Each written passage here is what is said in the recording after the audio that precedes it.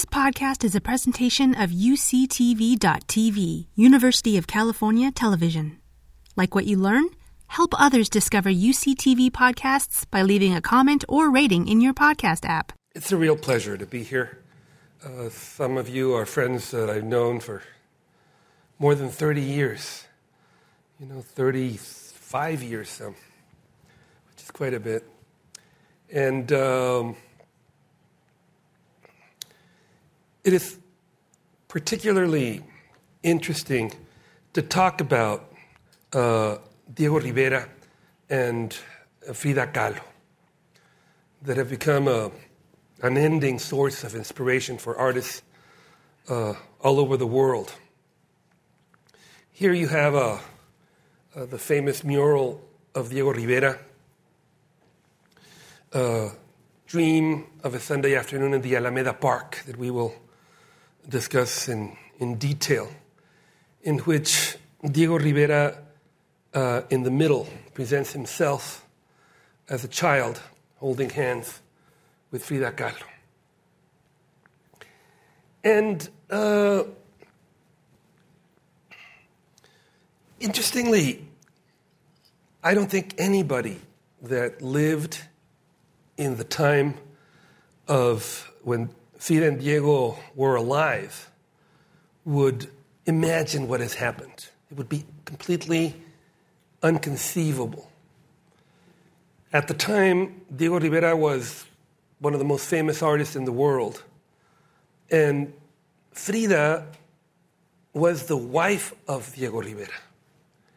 And now, more and more, Diego Rivera has become the husband of Frida Kahlo. Amazing. Diego was born the 13th of December of 1886. Frida is born much later, in 1907. So it's almost 20 years distant. And they're contrasting in every way. Here you have a cartoon of El Chango Garcia Cabral that shows this massive Diego and the tiny Frida Kahlo. It reminds me of the comment that Frida's mother made when Frida married Diego Rivera, that she said that it was like the wedding between an elephant and a dove. She said, un elefante y una paloma, ¿no? And no matter how many people have played Frida in movies, and there's nothing like the real Frida Kahlo. Here you have her.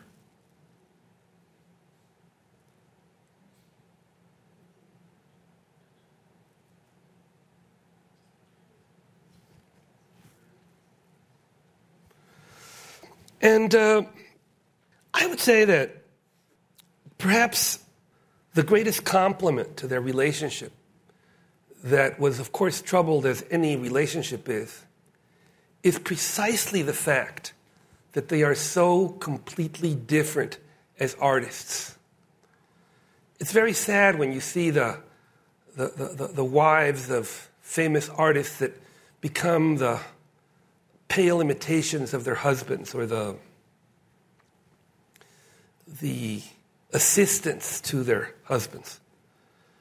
The fact that in many ways Frida Kahlo is the opposite to Diego Rivera. While Diego paints these huge murals, Frida paints miniatures. While Diego paints about history and economy, Frida paints about her own life and her own vulnerabilities.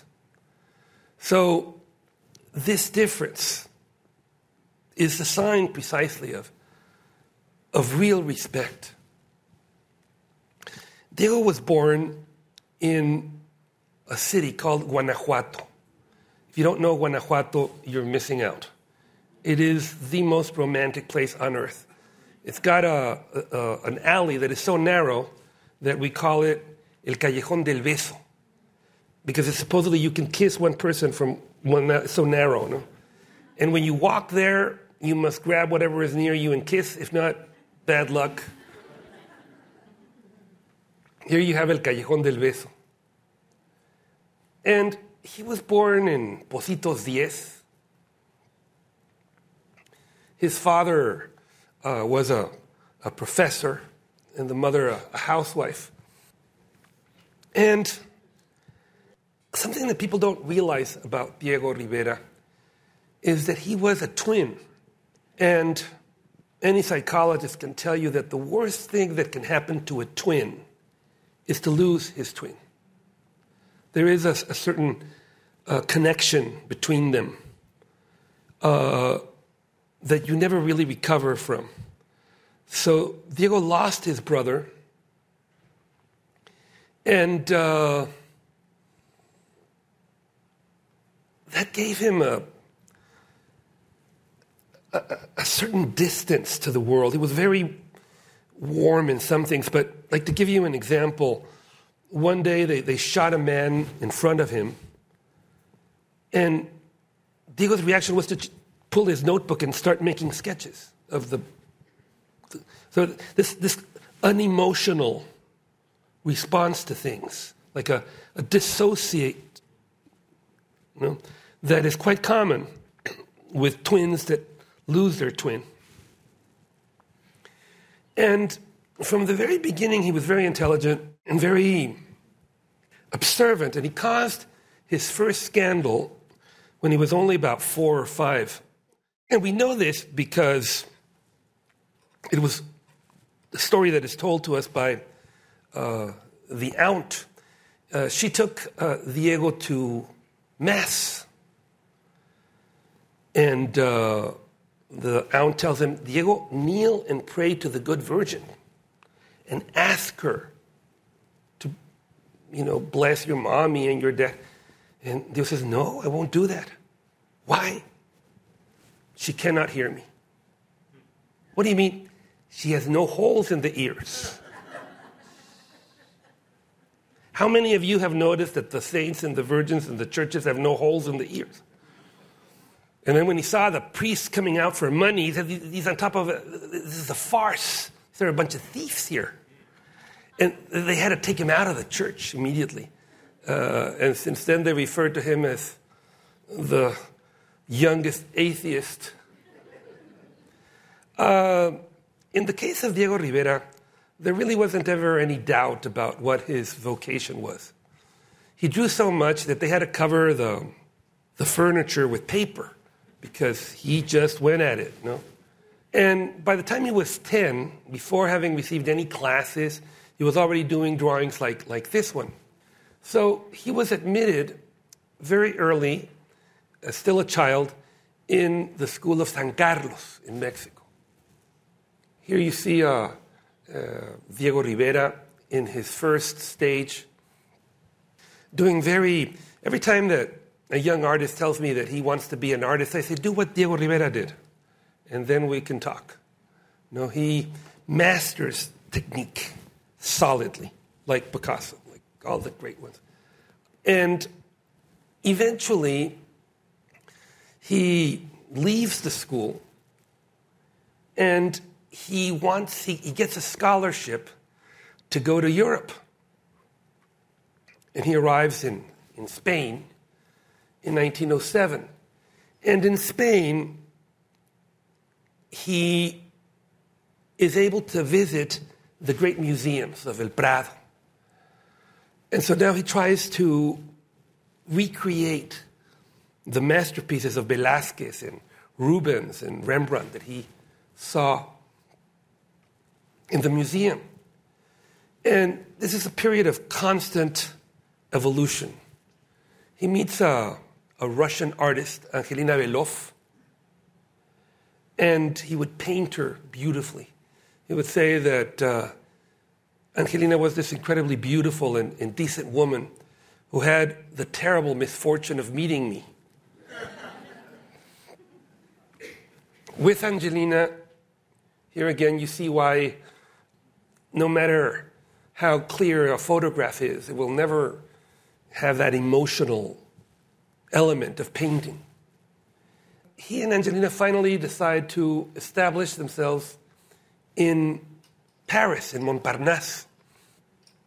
And Diego would say that whenever you feel, and I think this is true of any profession, whenever you feel that you are being influenced by something, make love to it. Embrace it. If you think you're starting to write like somebody, do it consciously. If you think you're starting to paint like some other artist, do it consciously. Because only when you try in yourself the voice of others can you separate your voice from theirs. So here, for example, you see the first image, clearly influenced by the Dutch school, the central one by the pointillists like Seurat, Signet.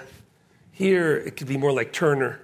But you see the variety of influences. So instead of rejecting the influence, embracing it, assuming it, understanding it. And he's also inspired by Greco and the elongation of figures. And also by the futurists that try to represent movement and simplify the space. All of these explorations lead him to a close affinity with Pablo Picasso, because he was his friend, and he explores Cubism. Cubism allows Diego Rivera to analyze space, to find the geometry of a figure. And it allows him to look at something from many different perspectives. If you were to do a formal painting of the bull ring, you would do it more or less the same. What I showed you before, the bridge would be the same. But with the cubist, he can see the same image from above, from below, up close. In other words, it's nothing is not there, but it's a much more thorough investigation of the subject. This is, according to Octavio Paz, his first masterpiece. And you see the interesting figuration and then a remarkable combination of red and blues that supposedly don't combine well. The cubist also allows him to find the basic essence of a face. Like, if you see Ramón Gómez de la Serna, he tries to simplify the forms.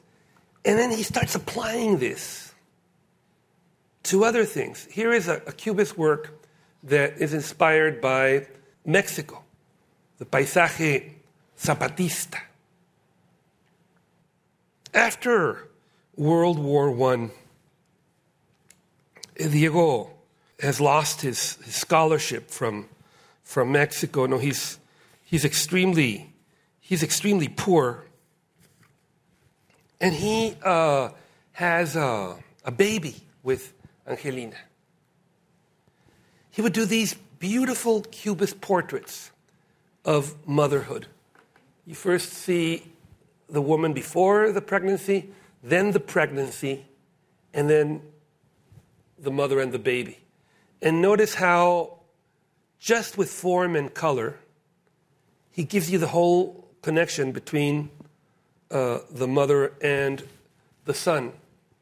But sadly, the influenza is terrible, and they're so poor they can barely heat their apartment, so their son dies. And Diego enters into this terrible depression.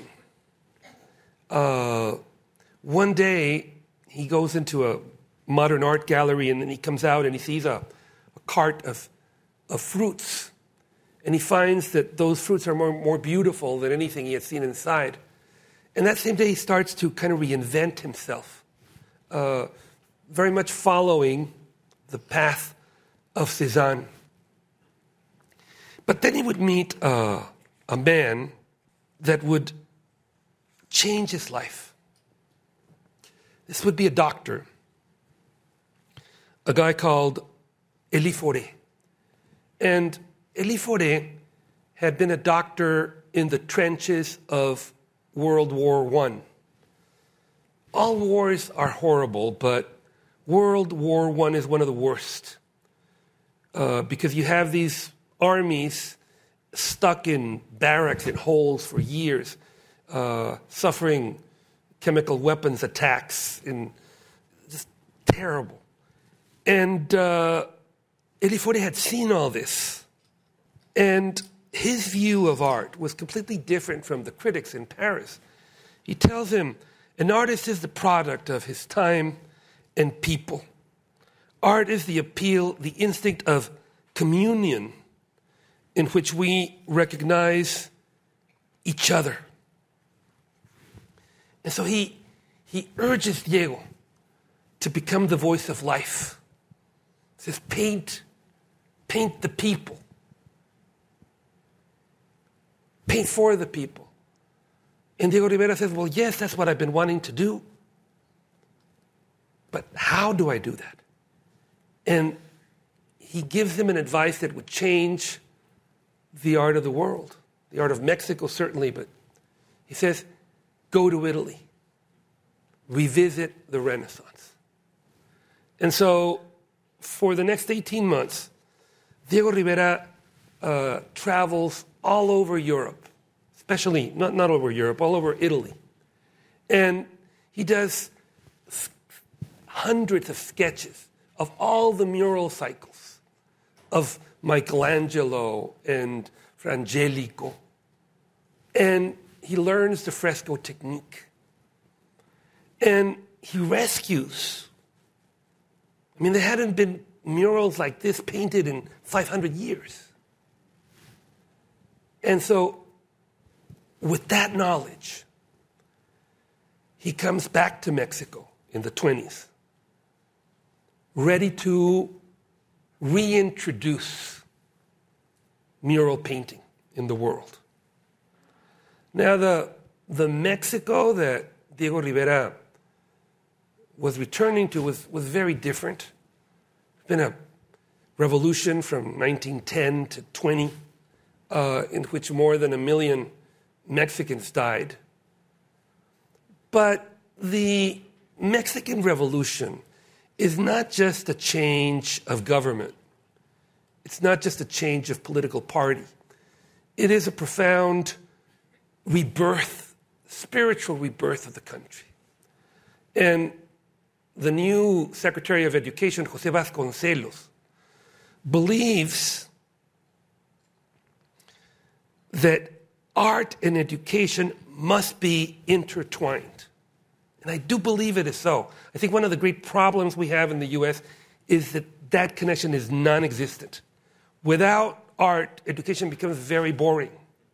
Without literature, without painting, without, art allows people to understand history, to understand life. There must be a connection. I like to tell the story of how, I don't know how it is in San Diego, but in LA, they just completed one of the most expensive school renovations in the world. But they didn't spend a dime in art. Not one mural, not one sculpture, all concrete. And then they wonder, no? Nothing for music, nothing. In other words, the culture is left to the nonprofits that are trying desperately to keep the institutions going without realizing that there is a social need for the arts. It cannot be, it's not optional. It should be part of the system. And so Vasconcelos understands this. And so he commissions all these artists that then were young and unknown to paint these murals in the libraries, in the offices, in the hospitals, in the schools, everywhere. Among those, Diego Rivera. This is the high school where Frida Kahlo studied. So it's all full of murals. Sculptures, this idea, that we have to support the opera, we have to support the symphony, we have to bring young people to see these things. And Diego Rivera is painting this mural in the auditorium of the high school where Frida is a student, and that's where she first sees him. Frida Kahlo was born in the same place where she would die, that is now a museum for her, the Blue House in Coyoacán. She is the daughter of a father that is Jewish, a German-Hungarian Jew, and a mother that is indigenous mestiza. No? And it is something she would be very much aware of. She would paint it several times, her genealogical tree. She has only sisters. And the mother is extremely religious, extremely Catholic. She takes Frida to Mass every day. And though, as an adult, Frida would certainly reject any form of religion, she was a communist, but the religious education surfaces in her work, we will see, as we will see. And then another element that is very important in her life is sickness. When she's 7 or 8 years old, she starts having this pain in her leg, and they diagnose it as polio. So she has to stay without movement for almost a year. And then it's a mild version of polio, so she can recover, but she has a leg that is much thinner than the other. And so the father encourages to walk with her. Father is a photographer who has a microscope. And so they go around and they collect these little things, little objects that then they watch in the microscope. A lot of people look at Frida's work and they think, oh, it's fantastic, it's a dream. It's not a dream. It's a magnified image. If you look at the details of painting every vein of a leaf or the spider web, these are images that she had seen through a microscope as a girl that impressed her enormously. But at the time when they first met, and Frida was only a student, Diego was married to Lupe Marin,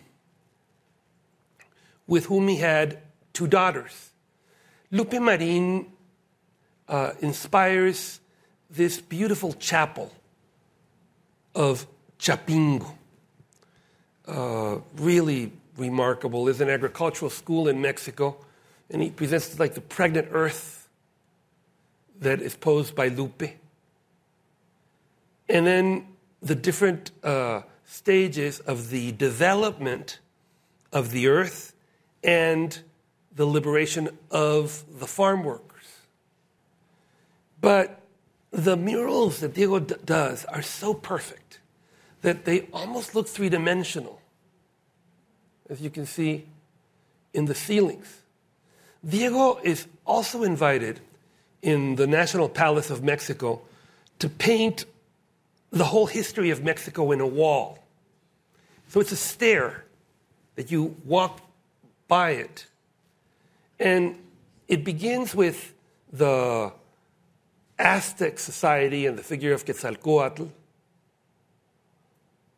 You see this bearded prophet that goes and leaves the path of crosses. And when Cortés arrives, Moctezuma doesn't know if he's Quetzalcoatl that is returning. And so then in the middle, you see the struggle, the conquest, and then the different revolutions outside. And then at the end, you see an image of Mexico of today and tomorrow. So Diego would also paint a mural in the Ministry of Education.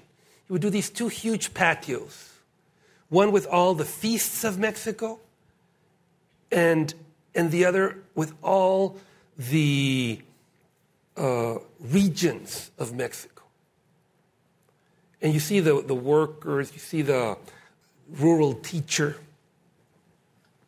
When Vice President Harris went to Mexico, they showed her this mural, and she was amazed. Frida had a terrible accident when she was a teenager, and she was riding on a bus that was probably similar to this one she painted, and then at some point the bus was struck by a trolley, and so a metal rod in the bus pierced her from the back coming out, and in the process breaking several vertebrae, the whole center of her body. And she was so wounded that they brought her back and she had to stay without moving. And sadly, it is in this moment, in this dramatic moment, where she becomes an artist. And it's a very different motivation from most artists. It's not that she wanted to become famous or that she wanted to prove an aesthetic point. It was a more immediate need of communication. When she reaches out to the boyfriend, Alejandro Gómez Arias, and sends him one of these first self-portraits. And she talks about the painting as if the painting were a prolongation of herself. She says, put it where it can see you, she says. So, after she recovered from the accident, Frida had done several paintings and had a connection with Diego because she had seen him painting the mural in her school. So she brings her paintings and she tells Diego to give her an opinion and says, I don't want you to just give me a compliment, I want you to... And Diego looks at them and he says that the paintings had a fundamental honesty about them. And so he starts visiting her. And eventually one thing leads to another. And they would marry the 21st of August of 1929. So Frida goes from this childhood that is difficult, the traumatic accident, to world fame. It's almost like connected because Diego was already world famous. And she immediately is drawn to this whole world of art and politics where everything converges.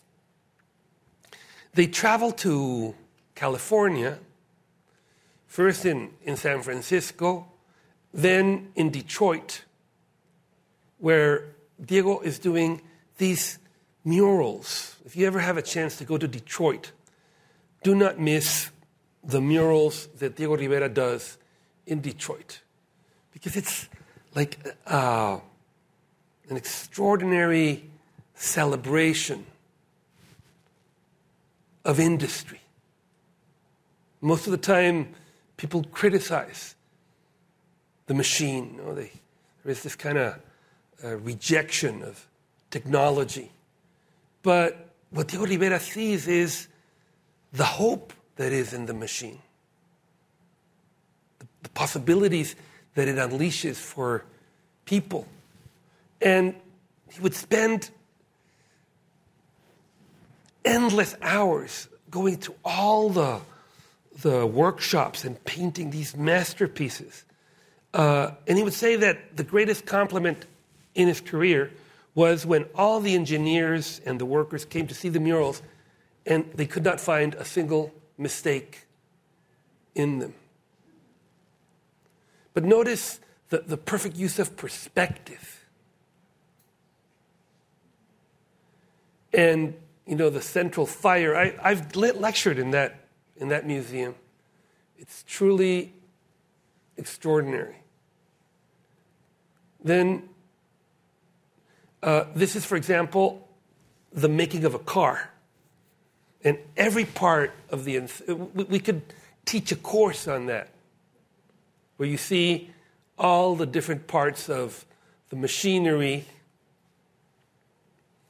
the assemblage, And then something I like, most of the time when you look at a magazine, you see the big car, no? But you don't know anything about those people that work to make that car possible. Here, very much at the end is the car. But in the front is the enormous effort and creativity that it takes to do a car. And exactly in the most opposite direction, Frida was doing these tiny paintings, like this one. And she was pregnant, but probably because of the way that her pelvis had broken in the accident, she could never carry a baby to term. So she miscarriages, and she would paint about this in this work, where she puts herself in a bed in this puddle of blood, and then she starts using these different symbols that express what she's feeling.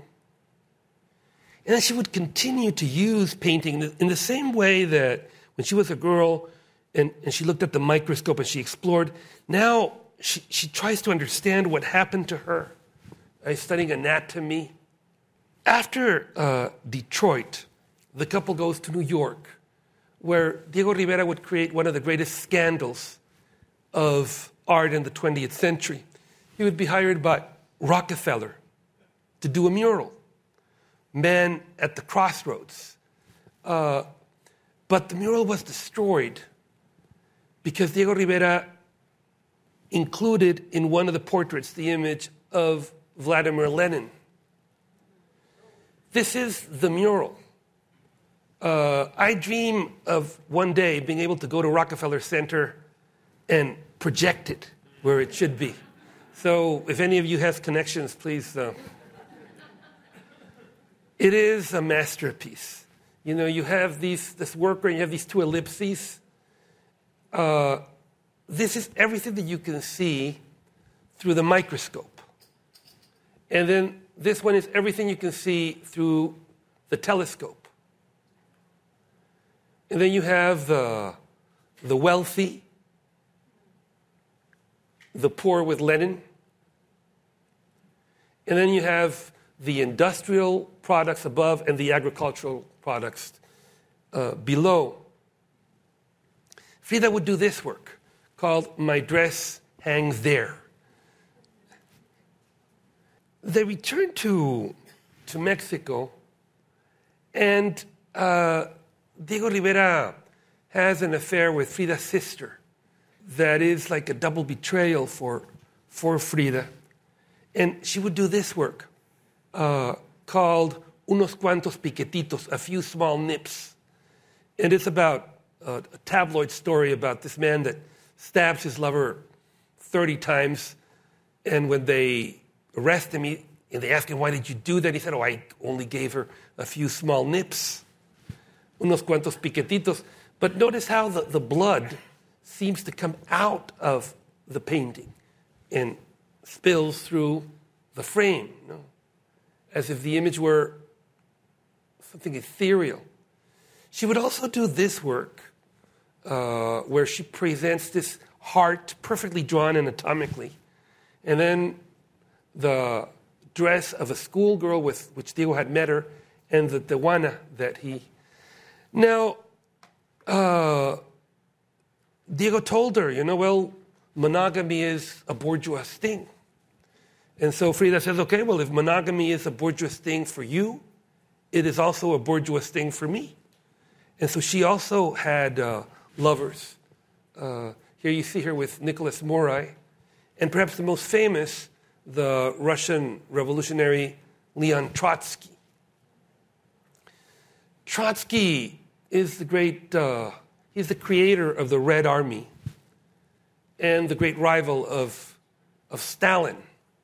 And so when Stalin consolidates power in the Soviet Union, Trotsky is persecuted, and through the intervention of Diego Rivera, he's granted asylum in Mexico.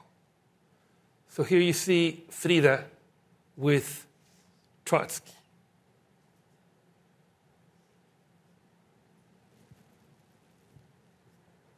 And this is a painting that Frida would dedicate to Trotsky. Now, the fact that Trotsky was in their house and attracted a whole group of intellectuals like French surrealist André Breton, and eventually Trotsky was killed by a Stalinist agent. But the connection that Frida Kahlo made with the surrealists continued. And Breton is particularly impressed by this work that is a painting of Frida in the bathtub. And you can see her feet, and then you see the water, and there is all these reflections in the water of her ideas. You know, you see the what she is experiencing, like this image of the little dancer, which when the accident, she was apparently covered by golden dust some painter had, and people looked at her covered with blood and said, la bailarina, the little dancer. And then this idea of Frida's parents watching her with another woman that she would paint in several occasions. Frida also had women lovers. Here you have a video.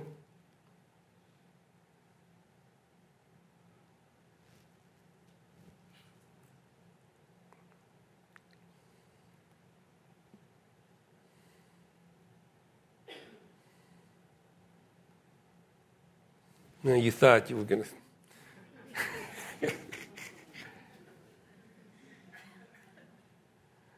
And through the connection with the surrealists, Frida would have exhibits in New York in the Julian Levy Gallery, and also in Paris. This painting was acquired by the Louvre, and Marcel Duchamp, the main conceptual artist, all these guys that come around saying they're doing installations and they're basically ripping up Duchamp that was created 80 years ago. And they have the nerve to say they're contemporary. She also met Pablo Picasso, who gave her the famous earrings in the form of hands that she would use and paint herself. She was a sensation. She even got the cover of a Vogue magazine. And yet when she returned, Diego asked her for a divorce. Apparently he had learned about Trotsky. And normally, Frida, in the worst moments, creates her most important work. So in this occasion, she would do the two Fridas, which presents the Frida that Diego loved and the Frida Diego no longer loved. One holding a tiny portrait of Diego Rivera. She would also do this work that has a legend. Look, if I loved you, it was because of your hair. Now that you don't have any hair, I don't love you anymore. Now, this kind of virilized image of Frida is not an invention. It's also part of her personality, as you can see by these early photographs, in which Frida already presents herself in a masculine way. So you see, most of Frida's paintings are very small, with the exception of the two Fridas, and this one, that is the lost Frida Kahlo painting. This painting was last seen in Poland more than 80 years ago, so if you ever get across, give me a ring. The divorce between Frida and Diego did not last too long. Diego had a doctor that gave him a certificate in which he was declared medically incapable of fidelity because of glandular reasons.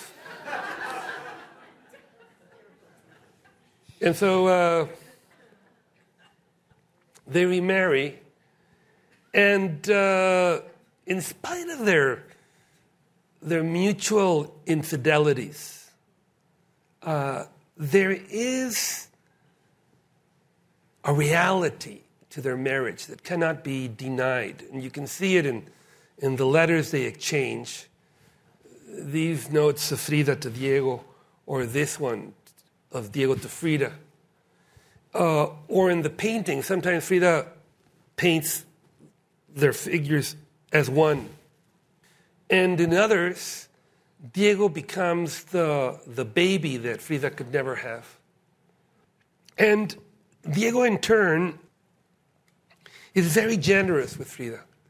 He's wise, he guides her, he helps her. How can you tell a good husband from a bad husband? The good husband is the one that actually helps the other become, not to subordinate. And Diego always is thinking of how to promote Frida. And he even says that she's the better painter.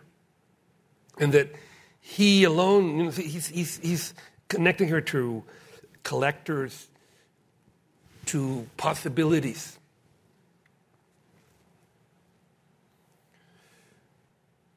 Frida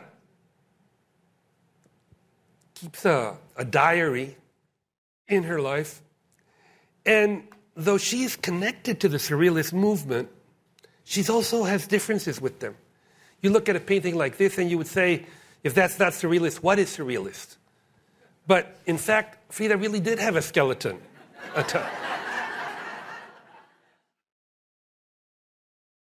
Here you see the diary that Frida did. And it is a Surrealist document in the sense that the idea of Surrealism is to express your real desires. The Surrealists believe that there is nothing worse than unacted desires, that you must follow your desires wherever they take you, and that you have to reveal yourself. You can do exercises like automatic writing. You can try it when you get home. You just get a white piece of paper and you write all the words that come and you without thinking. You'll be surprised what comes out. Or following ink accidents. And this diary is so beautiful and so revealing in a completely different way. You know, when it was first published, people were expected, the dirty kind of crap that we are used to, And this reveals so much more. Here you see some beautiful photographs of Frida. And soon, I was recently in Oaxaca, and I was telling this lady that Frida is one of the most admired women, and people like to dress like her this, but something they have not figured out is the combing of the hair. That we should find a way to simplify it so people can put flowers in their hair. Remember the hippie song if you're going to San Francisco, no? And she was teaching me how to do it. So maybe soon I will be able to present how this can be done. But I guess what women are most attracted in Frida's wardrobe is that, frankly, let's face it, most fashion is made by men who hate women. And if you look at the models that they propose, you have to be in a concentration camp to look like that. They basically want a prepubescent woman out there. It's terrible, no? And so Frida sends all these designers to hell. She could not wear a skirt like the others because she had a leg that was shorter than the other. So she had to come up with something that helped her. So she creates her own fashion. And then She has a slight mustache. People say, oh, but Frida, in Spanish, dice, mujer con bozo, culo sabroso. You know, like an attractive... and so she leaves her mustache. Also, if you had, remember those tiny, very thin eyebrows, you know, that then you get all blinded by the sun. Frida has these thick ones, and she allows that. And her wardrobe is so beautiful. Now they're doing exhibits of it, but it's done with intelligence. For 50 years, her closet was inaccessible. But now they finally gotten permission to open it and to see the exquisite combination of Mexican clothes, of jewelry, but also Chinese and even rebozos, French, tehuanas. Really remarkable. And how these dresses also become part of the life. The same is true about her decorations. She collects popular Mexican art and decorates her whole house with these.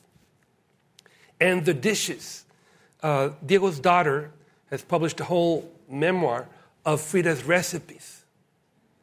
So I guess what is interesting to observe is that Frida Kahlo is an artist not only when she paints, but also when she faces a mirror and she's composing herself as a three-dimensional person, when she's putting jewelry and or when she's decorating a house, or she's selecting and doing a garden. Her whole life is a work of art.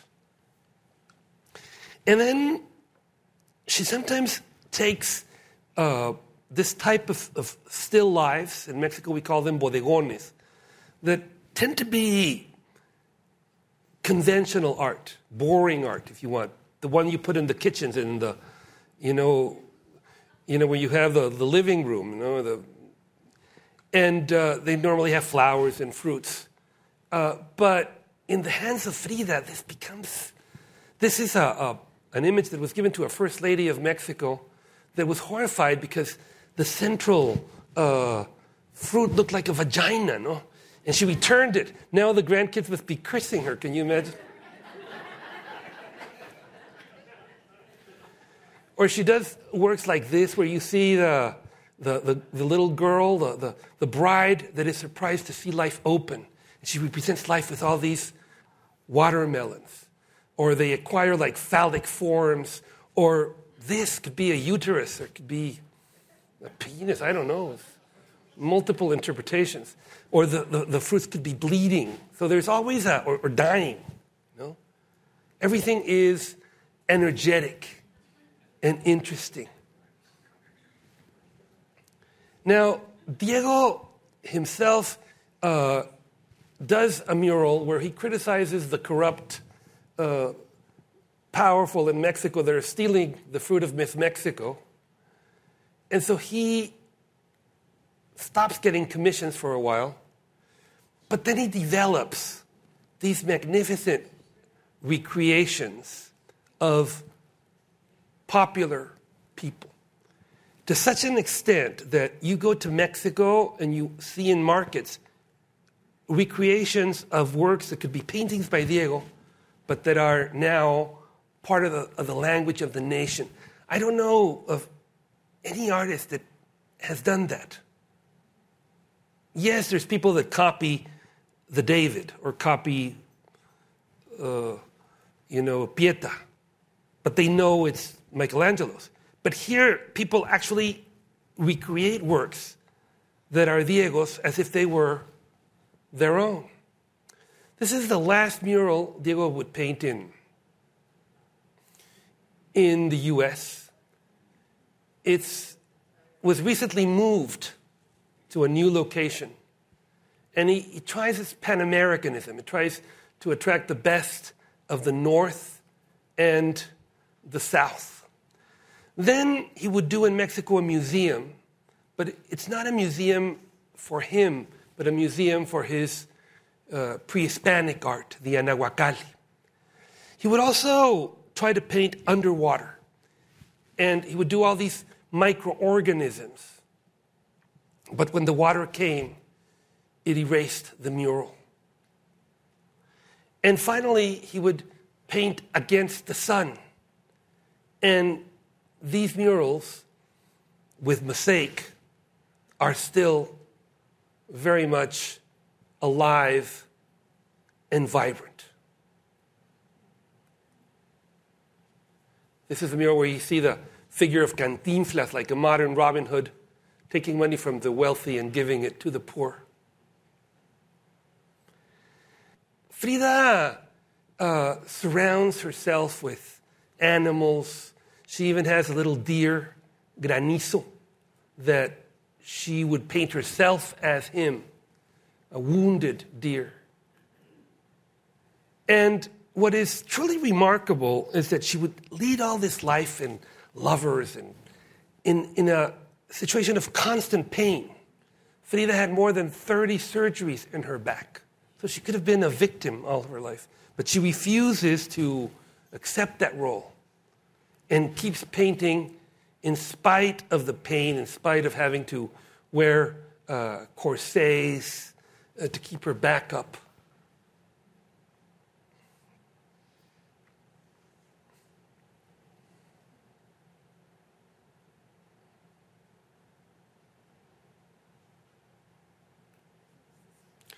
And the sorrow, she expresses it in her art, in works like The Broken Column, or this one, where they try to fuse her back with metal, but the wound is infected, and yet she holds this little banner that says, "Tree of Hope, stay firm." But she comes back to Mexico and almost immediately is interned again in the hospital. And by the time she does this work, she would write in the back, "There's no more hope left for me." Then she develops gangrene, and they have to amputate the leg. This is the only time that Frida would paint herself as an artist, only that her palette is her own heart. And in her diary, she would write, "Feet, what do I need you for if I have wings to fly?" And she had never had an individual exhibit in Mexico, so her friends organized this exhibit. And Frida was brought in a stretcher and placed in the middle. You can imagine how somber a scene like that might be but yet Frida's personality was so intense and so dramatic that she was able to drive the crowd to an ecstasy. Can you imagine?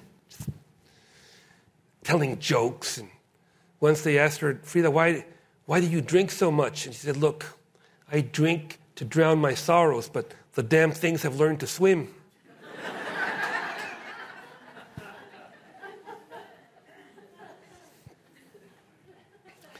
At the end, they give her all these drugs like Demerol to try to ease the pain. So she loses some of the precision of the earlier works, but still the color is equally strong. Then in 1954, Guatemala, under the government of President Jacobo Arbenz, tries to do an agrarian reform. But Guatemala was a country basically dominated by the United Fruit Company that paid little or no taxes, basically owned the land, and was not about to do anything to change this thing. And it had the Dulles brothers as stockholders, who were the head of the CIA and the State Department. So as a result, the U.S. promotes a coup against President Arbenz, installing a long chain of military dictatorships through Latin America. in the 50s through the 80s and 90s. But here you see the first modern coup. Frida was absolutely furious. And even though she had been amputated, she insisted that Diego take her on this march with a flag, por la paz, for peace. Sadly, this would be the last time that she would be seen alive. She would die 4 days later. She was 47 years old. Diego Rivera became an old man almost overnight. And he himself was diagnosed with cancer after.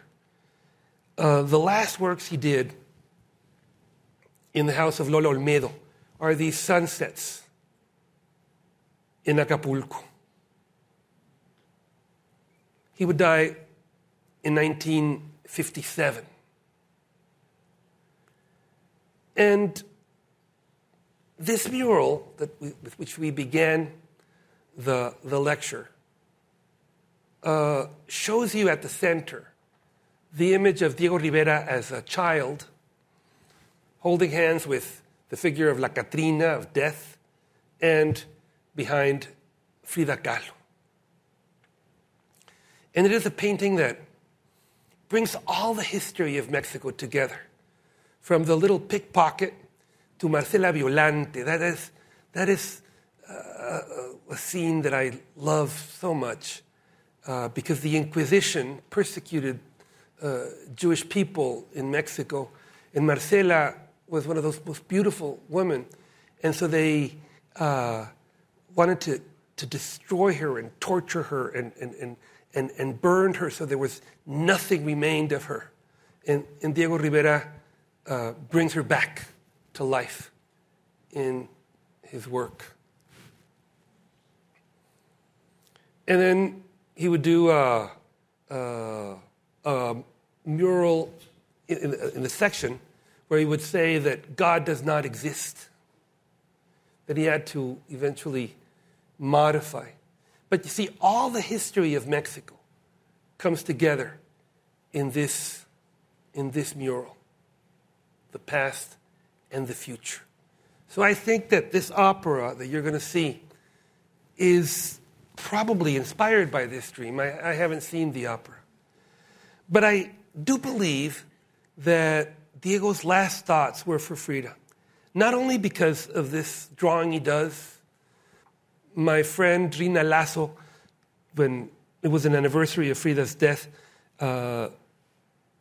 asked Maestro, could you do a drawing of Frida for the invitation?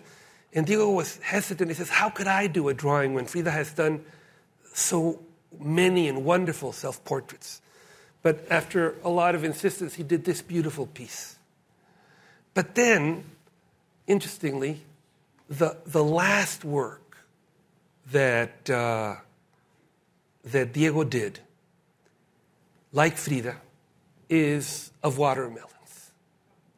To your left is Frida's last work, with the beautiful inscription, Viva la Vida. And to your right is Diego Rivera's watermelons, both filled with the seeds of a new life. Thank you very much. You've been listening to a podcast by University of California Television. For more information about this program or UCTV, visit us online at uctv.tv